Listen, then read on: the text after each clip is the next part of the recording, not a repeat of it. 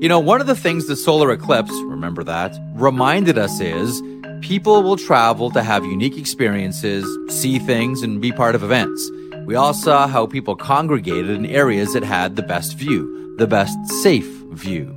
And they all had to stay somewhere, and many used Airbnb. I want to share something with you I was once told. One of the wisest things you can do when you host an Airbnb is find events in your area and let people in that community know that your place is available for out-of-towners. Many did this with the eclipse.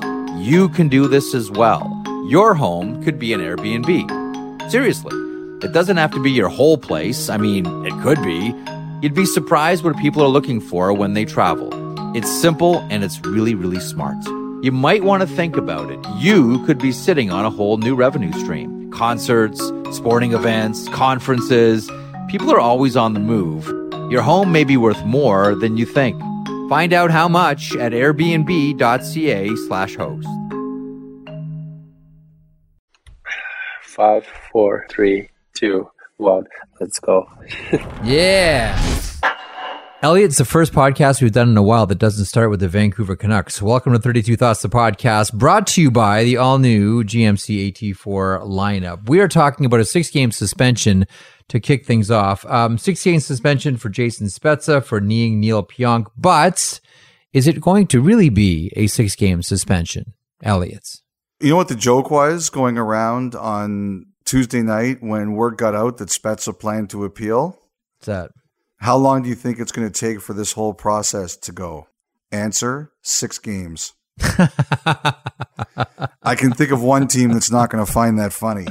Yeah, I think we know which team that is. First of all, but the video the Department of Player Safety put out was particularly interesting in how many times they mentioned the CBA. Did you find the video interesting? We'll get to the suspension in a second, but the explanation was interesting, even going as far as to mentioning what the Maple Leafs took issue with. Actually, I like that. I like that because if you go back a week to the Brendan Lemieux one, they did the same thing. Yeah.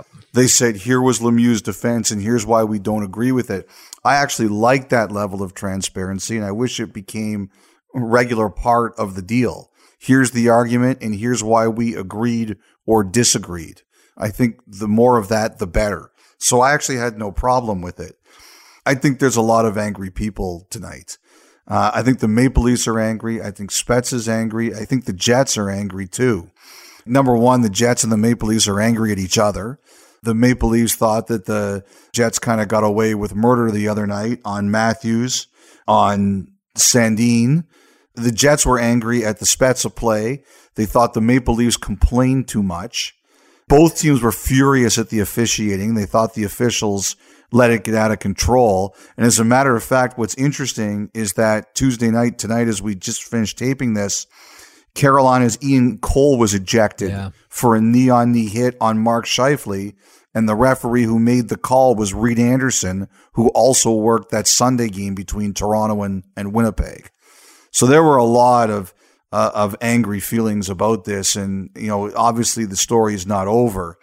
I also understand that the Maple Leafs pointed out that their 2 goaltenders were kneed in the head on Saturday and Sunday night. Campbell against Minnesota, Woll against Winnipeg, and there were no penalties. But, you know, all of these arguments fell on deaf ears. You know, the fact that Pionk is in concussion protocol and the Jets made sure everybody knew about that. It's pretty obvious, Jeff, that there's a lot of bad blood coming out of this one and a lot of frustration with each other and the entire process. Speaking of the process, so what is the process now of appeal? How does this work for those that may not be familiar with it? Gary Bettman, NHL commissioner, gets, first whack at this piñata, correct? Yes, and he has to do it, I think, within 48 hours. I think it's what's called an expedited appeal, so Bettman has to go within 48 hours. If Spezza, now he can increase the suspension if he wants to, although that, I don't know if that's ever happened. And then if Spezza doesn't like that ruling, then he can go to an independent arbitrator. What do you think? What do I think? Like, what do I think of the hit, or what do I think of this entire process, or what do I think of the game? The entire process. Well, I don't think that Gary Bettman's going to go against his Department of Player Safety. Nope. I can see that coming, and so then it would then head to an independent arbitrator. And personally, I look at it and I say, yeah, that's a penalty. They decide on 6 games. Okay. It's a knee to the head of a player who's on his way down. And I know the Maple Leafs can try to thread the needle and stick handle this one. I think everybody knows what Spezza was intending at that moment. How many times have we seen a player say, I got a shot at a freebie here. I can get a really good lick in on a player who just did our defenseman dirty. I'm taking it. Mm-hmm. Which is surprising considering it's Jason Spezza. I think that's one of the things here that people look at and say, well, 1,200 games and we have, he's not that he's completely squeaky clean, but you don't expect that out of someone like Jason Spezza, but there it is. And here we are. I'm not going to complain about 6 games because I looked at the entire game and said, everybody was heated. There was no release valve moment to get some of the heat off of this game. And when that happens, then things like this happen. Like this is one of those, to me, and this is for a bigger discussion. I don't know if we have time or energy or desire to go down this road, but this really winks at the idea that games need to be managed by the officials. This is exactly the argument that I was going to make to you. Things need to be diffused, whether it is, the idea of just calling things by the book, period. Mm-hmm. I understand the logic in that. It sounds good, but from a practical point of view, that's where you need to manage the game and do what's good to take the temperature down. And that didn't happen. I don't even think it's calling the rule book versus game management, right? I don't even look at it that way. That's how the argument is formed. The argument is sort of framed as, whatever you see a penalty, you just call it regardless of context, versus we need to get a feel here and make sure that things don't get out of hand. Yes, I agree with that completely. Now, look, I think Spezza was going after him to hit him. There's no question. At that point in time, he thinks Sandin is seriously injured. And he's going for him, right? Mm-hmm. That's exactly what's happened. And Toronto got some really good news on Sandin. In the moment, they thought it was a lot worse than it actually turned out to be. But, the whole thing I'm looking at here, and we mentioned that Anderson made the knee call. We've talked about how there's a real concern right now that with cross-checking not being allowed anymore or being cracked down on, the slew foots and the knees are going up, right? How many guys have we seen injured with knees this year? Drew Doughty was injured. Having said that, I have a hard time making the leap saying like, oh, I can't cross-check, so I'm going to start sticking my knee out. Yeah, that's fair. That's certainly your opinion, but people are making that point to me. I think that it's up. I'm not willing to create an A to B relationship between we can't cross-check, therefore we're going to stick out our knees. I'm not there. That's fair. I've had it mentioned to me a couple times, but that's fair. If you don't feel you can draw the line between here and there, that's fine. Would you agree we're seeing more bad kneeing plays this year? We're seeing more slew foots and more knees. Yes, we are. Got to stop it. Like the thing with Subban this week, he committed another slew foot. And, one of the things I wondered, do you almost just have to suspend him now because it's too much? Like you just have to stop it. Mm-hmm. And it was responded to me that you have to take every play individually. Is that a suspendable play? And the argument made to me is that you have to decide if it's a suspendable play first, and then the history comes into it. And I'm like, well, if it's my kid, obviously PK Subban is not my kid, but like if it's my kid, yeah, I would say to them, no more benefit of the doubt. You're going into the corner. You're going to the room with no television, even though, of course, there's a television in his room. I just look at this and I say, okay, we have to put a stop to this because people are getting hurt. So you just have to say, all right, we're going to correct this behavior. And the tough thing for me about that Winnipeg-Toronto game is it was a great game. Mm-hmm. It was a really good game. We don't have enough games like that anymore in the regular season. Playoffs, no problem. But we don't have enough games like that in the regular season that are that hot, that grip you from minute 1 to minute 60 or longer. I agree it's a skill. It's a skill of you have to know when to say when. Like, I knew the moment I saw it was Pionk that they were going to remember what happened with Marner last year, because he ran at Marner on an empty net goal by Toronto and the Leafs were mad. I just knew that one was going to escalate. The other thing you can do right now is, and I do think the officials should kind of use this even more, is you have the option to review a penalty. Like, if the worst thing that comes out of that Pionk play is that you call a major and then you review it and you say, okay, it's not a major, we're going to drop it down to 2. Yeah. I still think it tones down the issue. So the official can use that tool that's available to them. Why don't you think we see that used?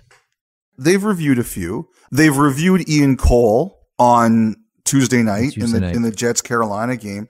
I generally agree with a lot of, sometimes referees miss the calls on ice, and that's what supplemental discipline is there for.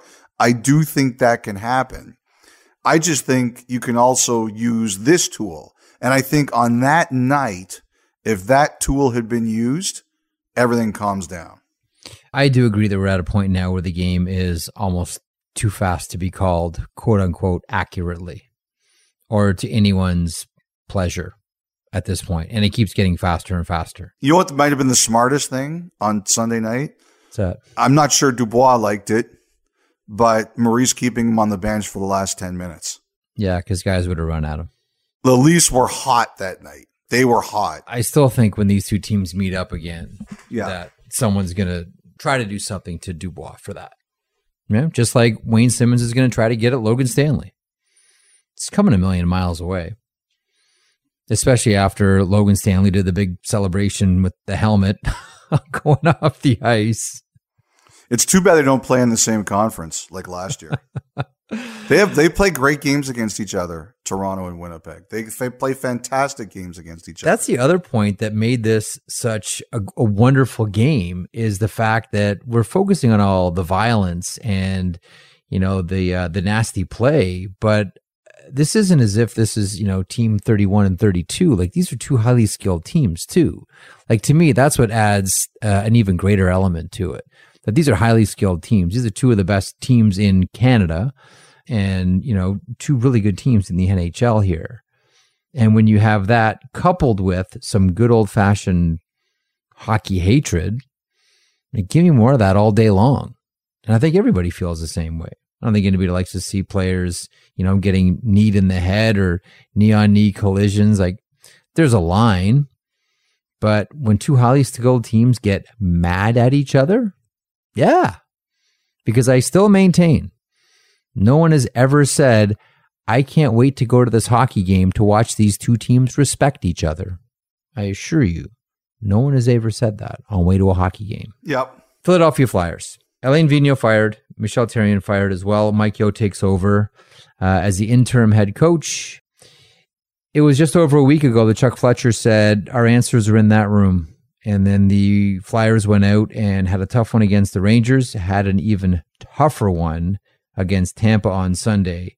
I guess after that drubbing at the hands of the defending Stanley Cup champions who had just played Boston the night before, Chuck Fletcher had to do something, Elliot.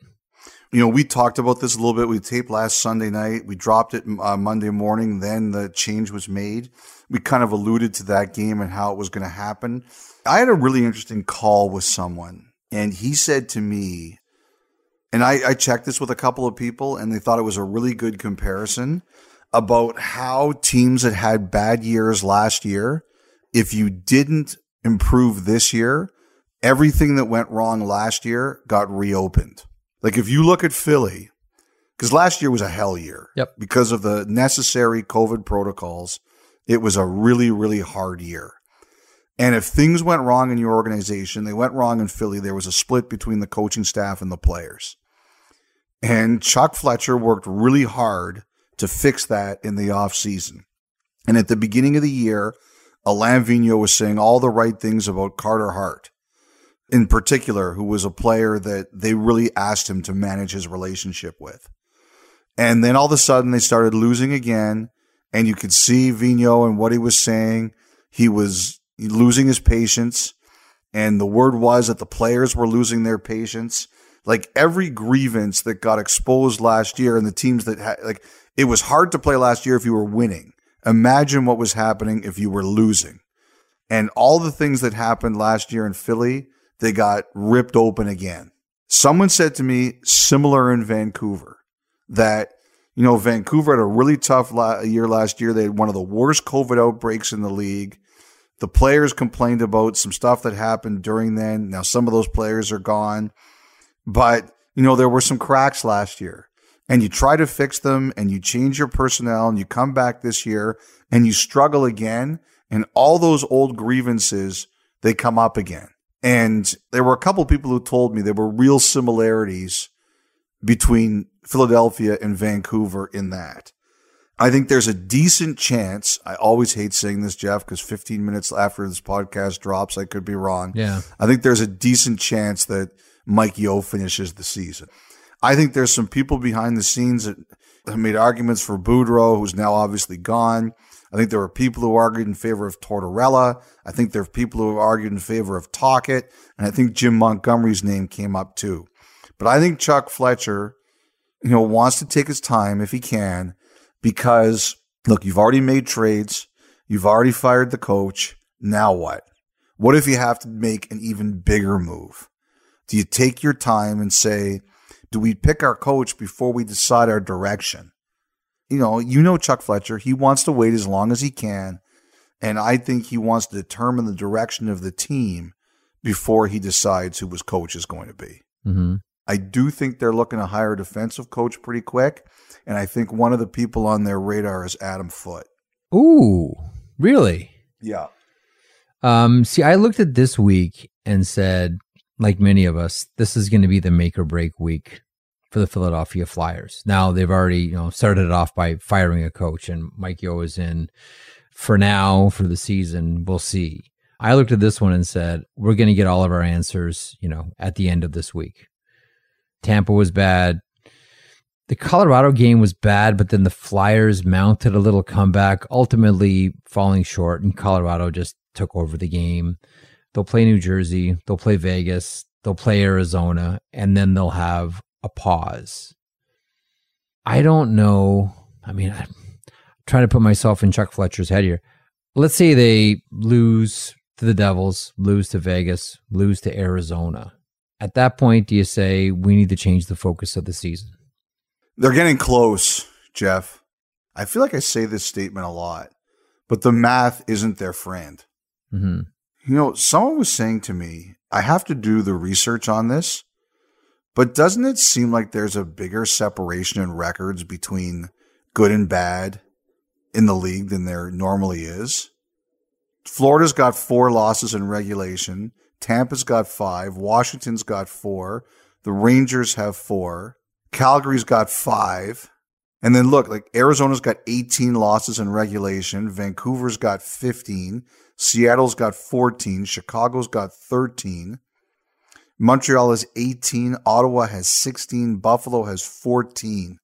It just seems to me like there's more separation between good and bad than there is this early in the year. I could be totally wrong, but somebody was mentioning it to me.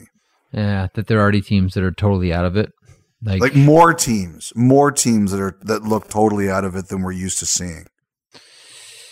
But that's why I don't think that Chuck Fletcher is looking to rush to hire a permanent.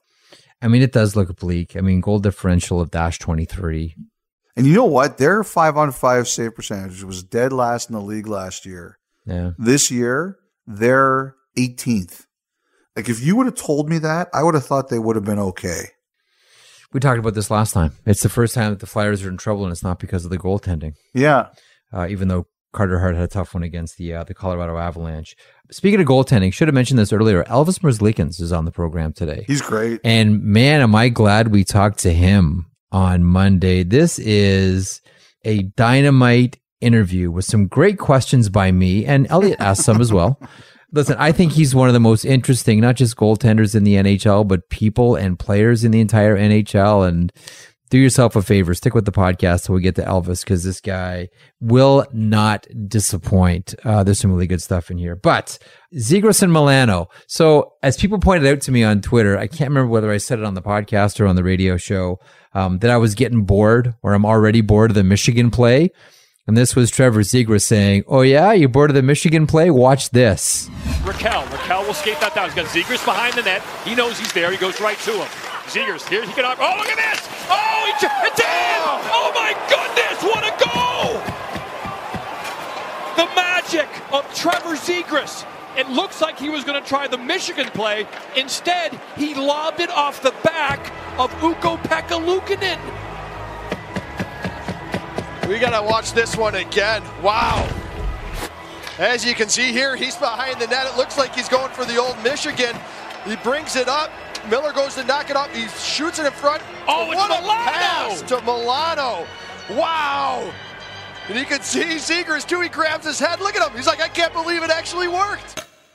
Listen, we've all seen the highlight by now. It's a glorious play from behind the net. Like, we've seen Pavel Datsyuk flip the puck from behind the net. We've seen a lot of players try flipping the puck behind the net.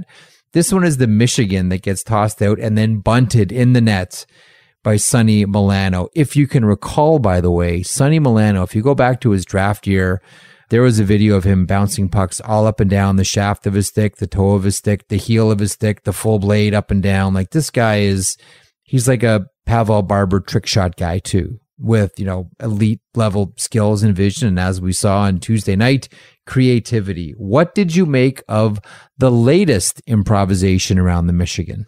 So they told Ryan Callahan after the game that Milano was yelling Michigan, Michigan as Zegras was behind the net with the puck. So awesome.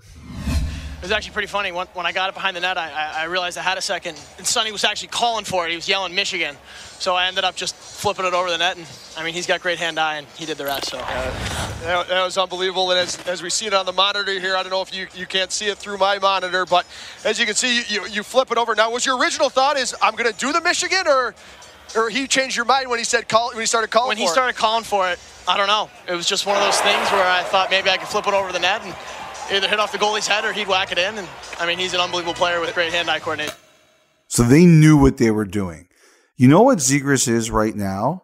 He is must-see television. Mm-hmm. When he is on, I have to watch. I have to watch him play. Mm-hmm. Because it's not only that he is so talented, it's just that, like, McDavid's talent is something a little different. He uses his speed, and every time he touches the puck, you're electrified because you're wondering how quick he's going to do something and how many people he's going to embarrass while he's doing it. Like, his goal against the Rangers, to me, is still the number one goal of the year. What can you say? That is absolutely outstanding. The pressure, the bar by Barrie as he pinches in. And Connor McDavid's got to wait here. He wants to drive it right back into the zone. He looks up, he waits, and then he puts the Jets on. Look at this. Talk about stick handling in the phone booth.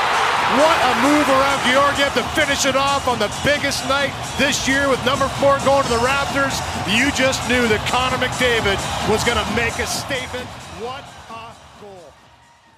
But Zegras, I'm addicted to him for a different reason, because he's sort of like in the regular flow of play. Like, McDavid kind of does things like in a hockey context. I don't know if I'm explaining this right. I know what you're trying to say, and I'm going to hopefully phrase it a little better if you let me. Yeah, I think Zegras, what he does is he does things that aren't really in a hockey context, that are like trick shots, and he makes them look normal and sensical.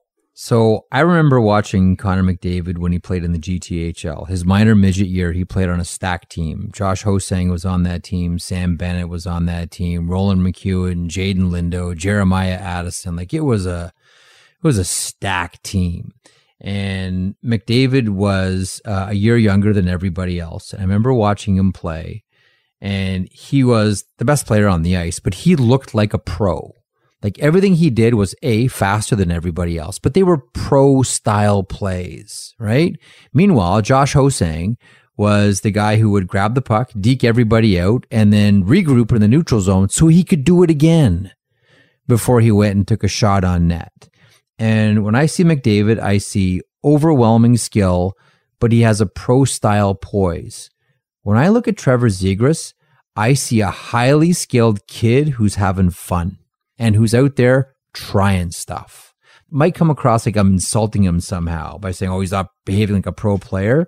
They're just different styles. And to me, Zegras looks like he's a kid saying, let me see if I can do this. Let me see if I can try this. Like there's an excitement in both, but there's McDavid knows what he can do and does it. Like when he imposes his will, he just does it.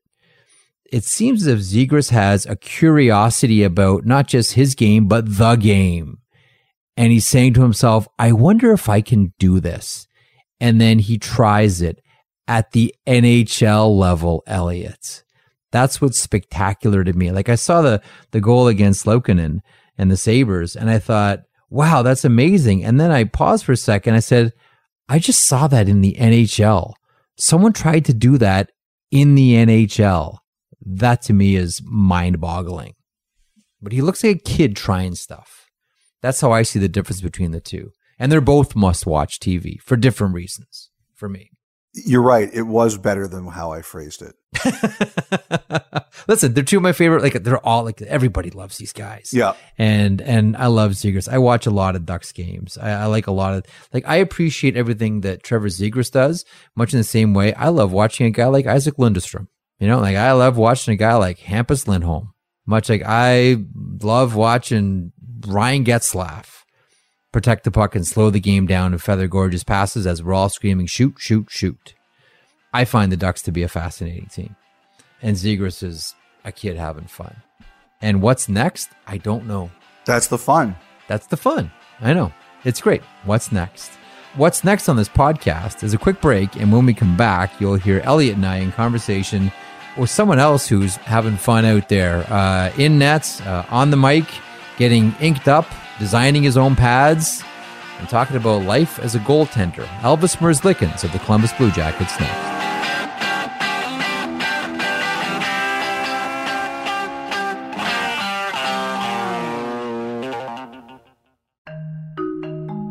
One of the things the solar eclipse, remember that, reminded us is people will travel to have unique experiences, see things, and be part of events. We all saw how people congregated in areas that had the best view, the best safe view. And they all had to stay somewhere, and many used Airbnb. I want to share something with you I was once told. One of the wisest things you can do when you host an Airbnb is find events in your area and let people in that community know that your place is available for out-of-towners. Many did this with the eclipse. You can do this as well. Your home could be an Airbnb. Seriously. It doesn't have to be your whole place. I mean, it could be. You'd be surprised what people are looking for when they travel. It's simple and it's really, really smart. You might want to think about it. You could be sitting on a whole new revenue stream. Concerts, sporting events, conferences. People are always on the move. Your home may be worth more than you think. Find out how much at airbnb.ca/host.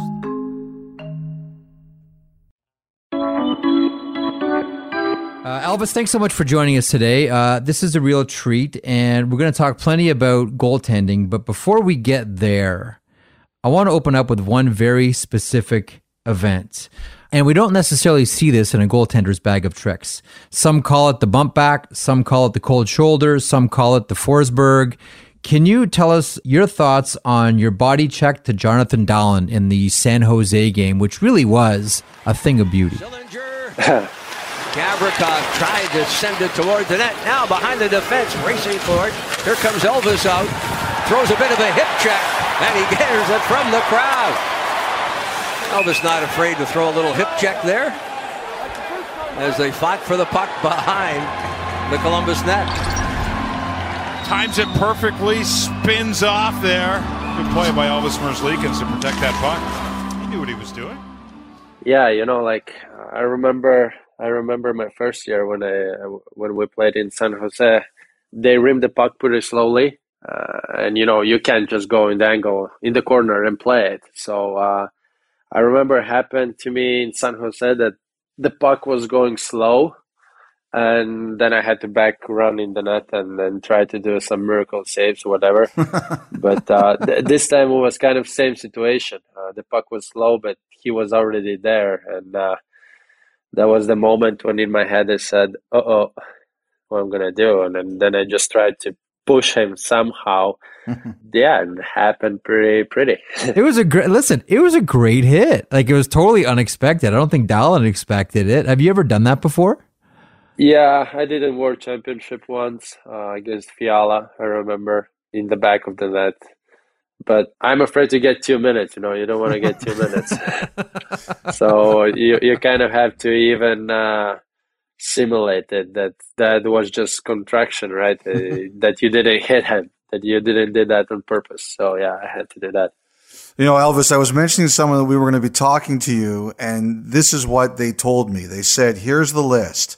Billy Smith, Ron Hextall, Chris Osgood, Martin Brodeur, Damian Rhodes, Jose Theodore, Yevgeny Nabokov, Mika Noronin, Chris Mason, Cam Ward, Mike Smith, and Pekka Rinne. That's the list of goaltenders who have scored in an NHL game. And he said, I will bet you anything you want that by the time that Elvis Merzlikins is done in the NHL, his name will be on that list. True or not? Yes, I will. I will, because I'm going to go for it. Career in NHL, there's still so many years. I have good feeling. I got good feeling for this season.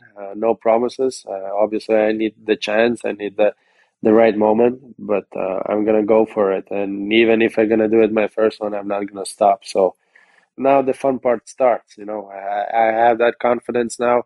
Obviously, it's depending even on what games. Like last night, I had the chance, but the puck wasn't flat on the ice, right? So I had to rim it, and obviously I rim it, and that was bad rim because the puck went out of the standings, and the face-off was in our zone. So they pull out the goalie, so that wasn't the right move. But still, I couldn't shoot that puck. It wasn't the perfect time and the perfect moment. So I'm looking for that, and obviously I'm going to go for it.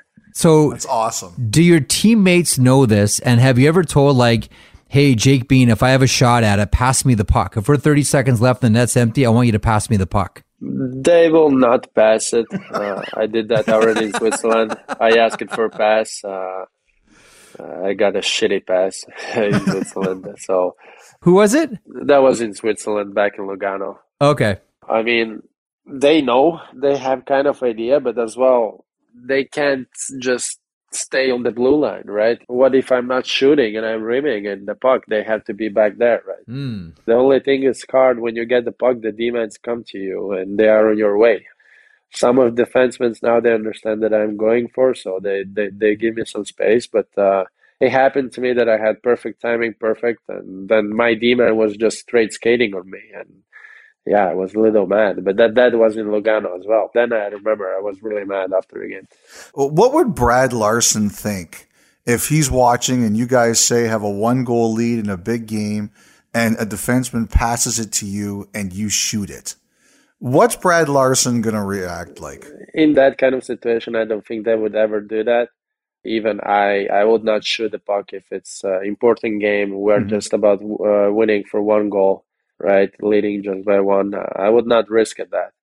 But if we are by 2, why not? Yeah, I'm going for. Or now, early this season, there is no really that important games, right, for playoff spot or whatever. Obviously, every single game is really important, but they are not that important like maybe in the end of the season when there is all decisions, right? So I will not risk it, but right now, yeah, why not? Have fun. I love it. Good luck to you. Thank you. Love to see it. Thank you. So Elliot gave you a list of goaltenders. I'm curious about another list of goaltenders. Who are the goalies you had posters of when you were a kid in your bedroom? Marc-Andre Fleury, Carey Price, Turco, Kiprasov, Luongo.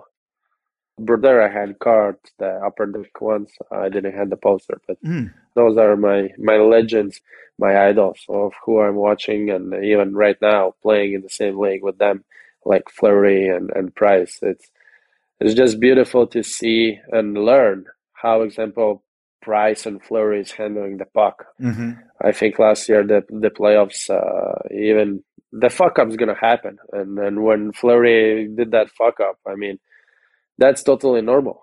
That was just one mistake, but how much he helped his teammates, his defensemen, to play that puck, to get out of the zone.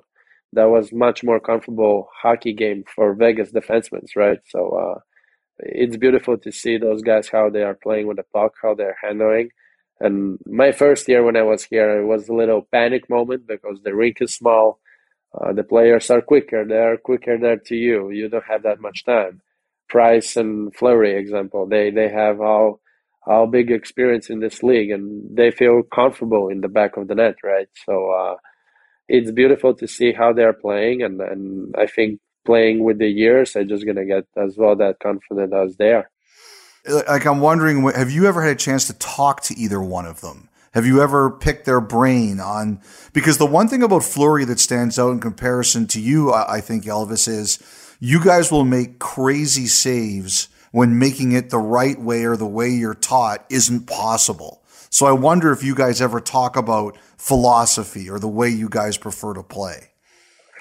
I never had a chance to meet them, to talk to them. I don't have even anybody who is kind of friends with them, you know. Mm-hmm. But I know my agent has Price.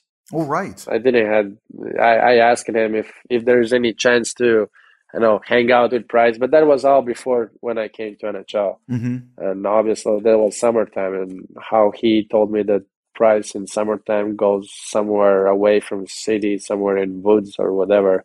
I know that he likes the fishing and all that stuff. So I didn't have a chance to meet neither of them.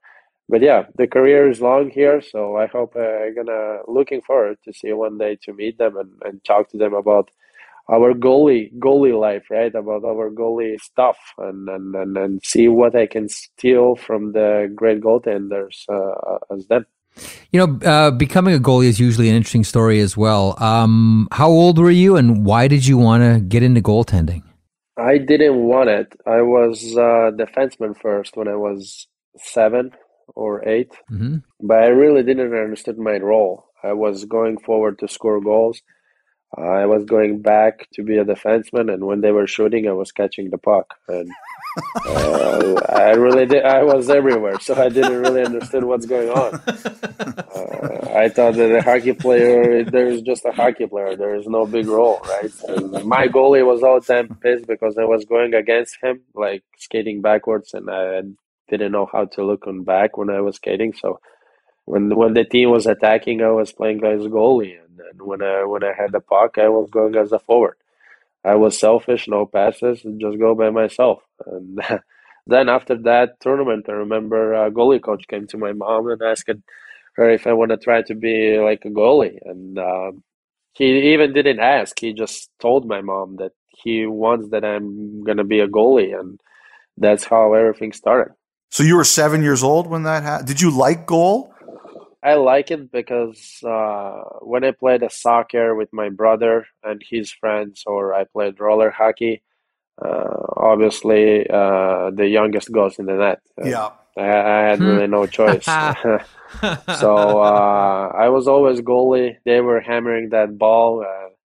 I remember I was in the net standing with the tears because it was painful. They are much stronger than I am, and I was much more skinnier and tinier than they are, and it was painful to catch those balls against my chest or shoulders, you know. But I got used to it, and I wasn't any more afraid from the balls when they were flying. And yeah, I just tried in the net, and I love it. You know, Elvis, your story is incredible. A few years ago, Tom Reed of The Athletic did a really deep dive into your past, and it was an incredible story. And I remember when you were drafted in 2014, 7.5 years ago, someone said to me, wait, you don't know who this person is right now, but you will. And when you look at your life journey from, you know, Latvia to Switzerland to the National Hockey League, what are the things that you remember most, and what are the things that you're proudest about? The help of the people who they gave it to me, and the love. In Latvia, starting there, my mom, we didn't have really nice life material wise. She was all the time fighting for find some money for bring me to hockey. Then when I moved to Switzerland alone, because my mom obviously she couldn't afford that, she sent me alone to the Switzerland when I was 15. Living there in a family who took me in, it was again a huge help. Obviously for Hockey Club Lugano, who gave me the education and all that stuff, the school, the living life, and everything, food and everything. I think are the most important people who were helping me in my career. Obviously, then there is a different parts as coaches, my goalie coaches, and all those guys, even school teachers. Those people, they build me. They helped me, and that's what I'm saying. They given me the love of what I'm really appreciating, and without their help, I would never ever would be here where I am right now today. Well, your mom worked hard, obviously, and the stories of you working hard are sort of legendary as well. I spoke to someone today and said, "What should I know about Elvis?" And he said, "He'll work out until he throws up." Is that still true, Elvis? Yes, it's never enough for me. Like example, yesterday we win the game. We should be happy. I mean, the guys are happy. I'm happy, yes, but I'm pissed off because there was bad goals, and I hate when there is tips, right? And why I can save the tip? It's hard to save tip. I'm honest, but at the same time, I had to give hard time to myself because I want to be better. I want to avoid those tips. I want to catch them. I want to save them. But then realistically, you think you don't have that time, Elvis, to save that thing. But I don't care. Find the time. Like this is how I talk to myself. I always give hard time because maybe it's because I grow up like this. I saw the other my teammates, goalies, who had always the new pads, new helmets, new sticks. I was playing till 14, 13 years old. I was playing in the net with a player helmet. I didn't have my goalie mask. Wow. And seeing other boys that they ask Daddy, I want a new stick. And Daddy just goes there and buys him a new stick. And my mom, she couldn't. I had one stick for 3 years. That's how I played hockey, and I couldn't afford it. And I think that was what built my character and my swagger. That I don't want to. It's never going to be enough for me. I want more. I know that I can get more. I know that I can be better, and I know there's so many more goals to reach that I have to go there. And when I'm going to reach them, there's going to be another new one goal to go. And I'm going to work my ass off to go there and get that new one. So who is the person around you now, Elvis, who says, okay, I understand you have high standards and I understand you really care, but come on, let it go, move on to the next one. Who's that person? Honestly, I don't have friends like this because otherwise they would not be my friends. My mom is, I would say my mom is the first one who is giving me shit. So I found my wife who is as my mom giving me all the time shit. So, this, I don't know even if I have in my life or I know someone who is talking like this to me, because if so, I'm sorry, this is going to be like your last talk to me, because I'm not going to consider you as I'm not going to let you in my life because I don't want that. I don't want those softness, Like I remember my first game in national team. It took me 3 years to win a game in national team tournament. And I remember I won my game, my first game. I walk out of the arena and there was little fans that asked for pictures and signatures. I was smiling and signing everything and making pictures. Then I went to my mom, who were standing there, and she asked me, "What are you smiling? Who are you? Like a superstar? What?" I was like, "What? I win my first game. Come on, be happy." "Yeah, good job." And next morning, she brought me a gold medal with breakfast. And I was like, "What are you doing? Why gold medal?" "Oh, you're a superstar. You finally won your freaking game." And Wow, now you're tough crowd. you're going to your fans smiling and all that stuff. On the other side, I'm thinking, Mom, I played really great. I deserve it. And I win my first game finally. But my mom is my mom. I mean, I love her. That's why most probably I'm here where I am. She grew me up like this, tough time, and I love that. I love to having all the time tough time. Obviously, you need the compliments and you need to feel it and understand that yeah, you're good, you are doing a good job. But I think not too much. It's better to feel that pressure, I think, and it's better to feel something where you did a mistake or something, so you can get better. I want to ask you about your style because you have some of the most, I know you're a big ink guy, but your pads, your gloves, I mean, they're gorgeous. Where do you get your style from? You mentioned, growing up, like everybody else is getting new equipment all the time. You're playing with the same stick for 3 years. Where does this like elite level style come from, Elvis? I think this is the creativity in my head. Creativity?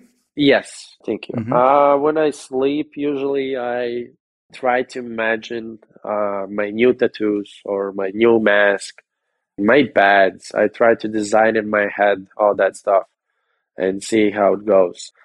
Some ideas I see maybe in the past, some ideas, and I'm more than happy to bring it back because I know the normal person, quiet person is not going to do that. So I knew that the baby blue color is going to be that's going to be so Elvis to bring it back. I remember that there was a goalie in past here in Columbus that had the baby blue pads as well. So I thought that's pretty cool idea example this year to bring back the baby blue and have those baby blue pads for third jersey. But I love it. Otherwise, with Bauer right now, with the graphics, what they're doing, there is good graphic guys even who are working in offices that they're doing a great job. I was going to say the Bauer DigiPrint graphics are gorgeous. I know there's some things you can't do, the NHL won't allow, but if you could do anything with your pads, what would you put on them? Till this moment, I was doing always what I wanted. I have no clue what NHL doesn't let you to do, but till right now, I was doing everything what I wanted, and I never had an answer no. The Bauer sends me maybe 5-6 different sketches, and from those 6 different sketches, I build one, and I ask him how it looks, and then I see if I like it or not. Well, I'll tell you, Grant Fuhrer once wanted to have, was it Pepsi? I can't remember. It was a cola, it was some type of soft drink to make his pads look like Pepsi cans. And the NHL shot that one down. Have you ever thought about doing something like that? Doesn't make any sense to make my pads like Pepsi can. I mean, without respect, if I would play in beer league, then I would do the Bud Light, right? I mean, there is no really any sense to make in NHL something like with Pepsi cans. Elvis, I did want to ask you about your dedication of this season to Matiss Kivlenieks, and I don't really know if there's a question I want to ask because I want you to say it in your own way, but when you and your teammates play this year, how do you honor him and how much do you still contact his family and basically your memories of him and how you honor him and your teammates honor him? I play every single game for him.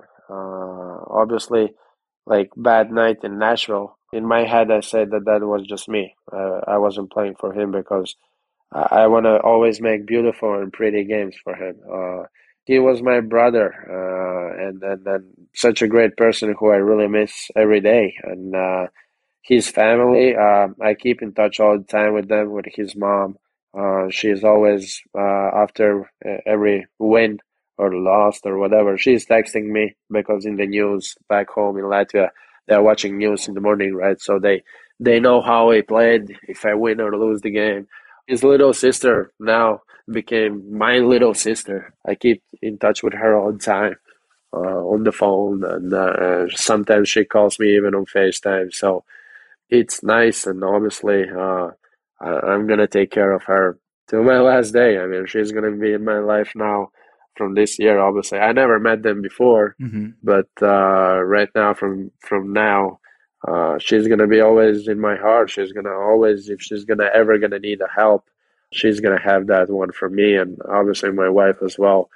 We are a really good relationship. I'm not that often in Latvia, but for sure, every single time that I'm going to be in Latvia, I'm going to go visit them. And we were thinking, she loves the little sister. She loves the United States. And we were thinking with my wife how to maybe make her summer vacation and bring her here to our place and stay maybe a while with us, because she really likes it. She told us that in the future she wants to come here and study as well. So we have to make that happen as well. That's a beautiful story. And I'm sure that, or maybe you don't, but do you have a sense of how many people right now are cheering for you, that support you, that are in your corner just because of your entire story? I mean, I see that, and I see that, and I really appreciate it for all help from the day when it happened till now. I feel that the people are close to me, and especially in Columbus, the people are really lovely. They understand. Some of them understand of what shit summer I had, from what I went through, from bad to beautiful. It's nice to see such a good people, and but what is really nice, it's not just about Columbus people, but there is already some other fans of other teams that were texting me and supporting me. And this is really nice to see how some of the people are nice. Obviously, everybody heard about the guy from Dallas. Obviously, there is some idiots as well in this world, but those people you just ignore.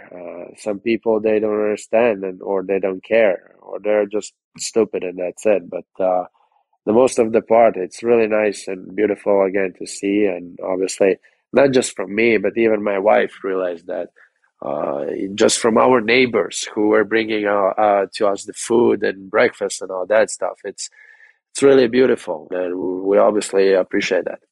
Just last one for you, Elvis, is you guys are right in the race. You've had a good start. And the thing I like most about Columbus as an organization is there's a real attitude of, you might not think a lot of what we can do, but we think a lot of what we can do. And I think that comes from the GM on down. Kekalainen's like that. Brad Larsen's like that. Obviously, you're like that. Boone Jenner's like that. Like, a lot of your players up and down are, you may think we're not much, but we think we're a lot. And I'm really impressed by how hard you guys play, and just a thought about we're going to show you attitude of the Columbus Blue Jackets this season. I think if you play, and it's not about just you play, I think if you are in that locker room as a family, I think the family is much more stronger than maybe a superstar names, right? Like example, the first year when I came here, we had such big names in team, right? All of them, they were injured. And there was one moment before the game that I realized, like, holy crap, here is all Cleveland Monsters team almost. And we were winning the games. We were just going out there, doing our job. If you were making a mistake, I would have your back, right? And if I was making mistakes, you would have my back. And that's how it worked. And we were playing really well. And this year, we have a new team. We are a young team. And what we are doing, we are just family.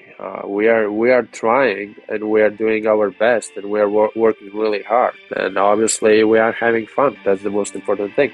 And it's fun to watch, and you're a wonderful team, and you're a tremendous goaltender, and it's been a real delight catching up with you. Best of luck the rest of the way with the Blue Jackets, and fingers crossed. I mean, you're someone that makes it easy to cheer for. Thanks so much for doing this, and best of luck, Elvis. We really enjoyed this. Thank you very much, guys. Thank you.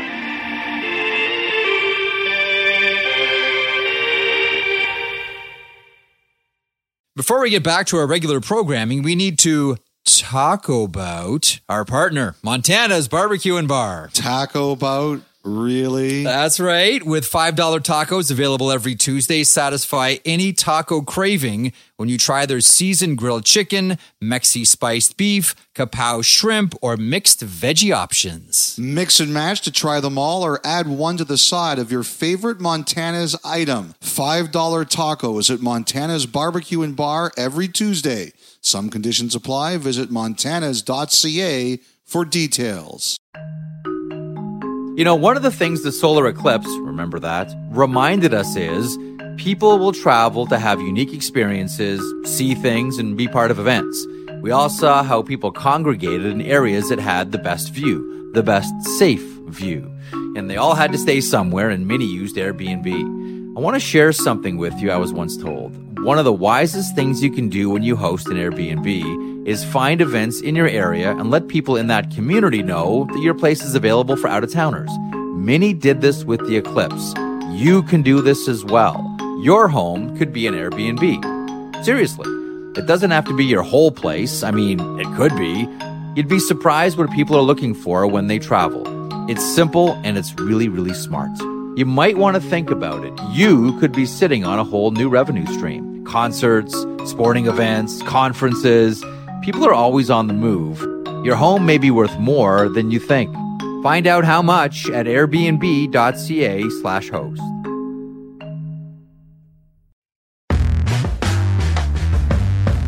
And there he is, Elliot. I'll resist saying Elvis has left the podcast, but Elvis Merzlikins of the Columbus Blue Jackets. You know, in our preseason polls, and I'm still sticking to it, I called for Igor Shesterkin to win the Vezina. That's what my head tells me. But as I've been saying to you here, there, and everywhere, my heart is with that guy. My heart is with Merzlikins. I really want that guy to be successful. I want him to win the Vezina. I think Shesterkin wins it. But my heart says I want Merzlikins to win that trophy this season. I look at it this way. Until Shesterkin comes on this podcast and gives us a better interview than that, I'm not rooting for him. Okay, we know who you'll be voting for. Taking us out is Victoria's Dustin McLean of The Wicks, a band we featured in season 3 of the podcast. Dustin is back with his new act, Neon Veils. From his debut record, here's Neon Veils with their title track, All the Time, on 32 Thoughts, the podcast. Enjoy.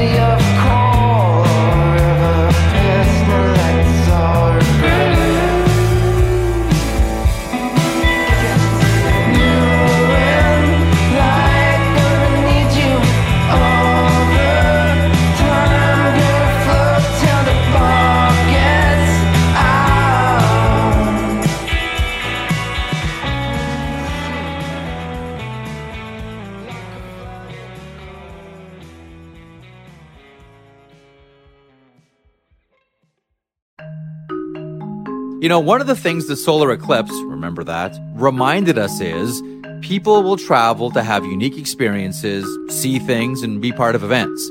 We all saw how people congregated in areas that had the best view, the best safe view. And they all had to stay somewhere, and many used Airbnb. I want to share something with you I was once told. One of the wisest things you can do when you host an Airbnb is find events in your area and let people in that community know that your place is available for out-of-towners. Many did this with the eclipse. You can do this as well. Your home could be an Airbnb. Seriously. It doesn't have to be your whole place. I mean, it could be. You'd be surprised what people are looking for when they travel. It's simple and it's really, really smart. You might want to think about it. You could be sitting on a whole new revenue stream. Concerts, sporting events, conferences. People are always on the move. Your home may be worth more than you think. Find out how much at airbnb.ca/host.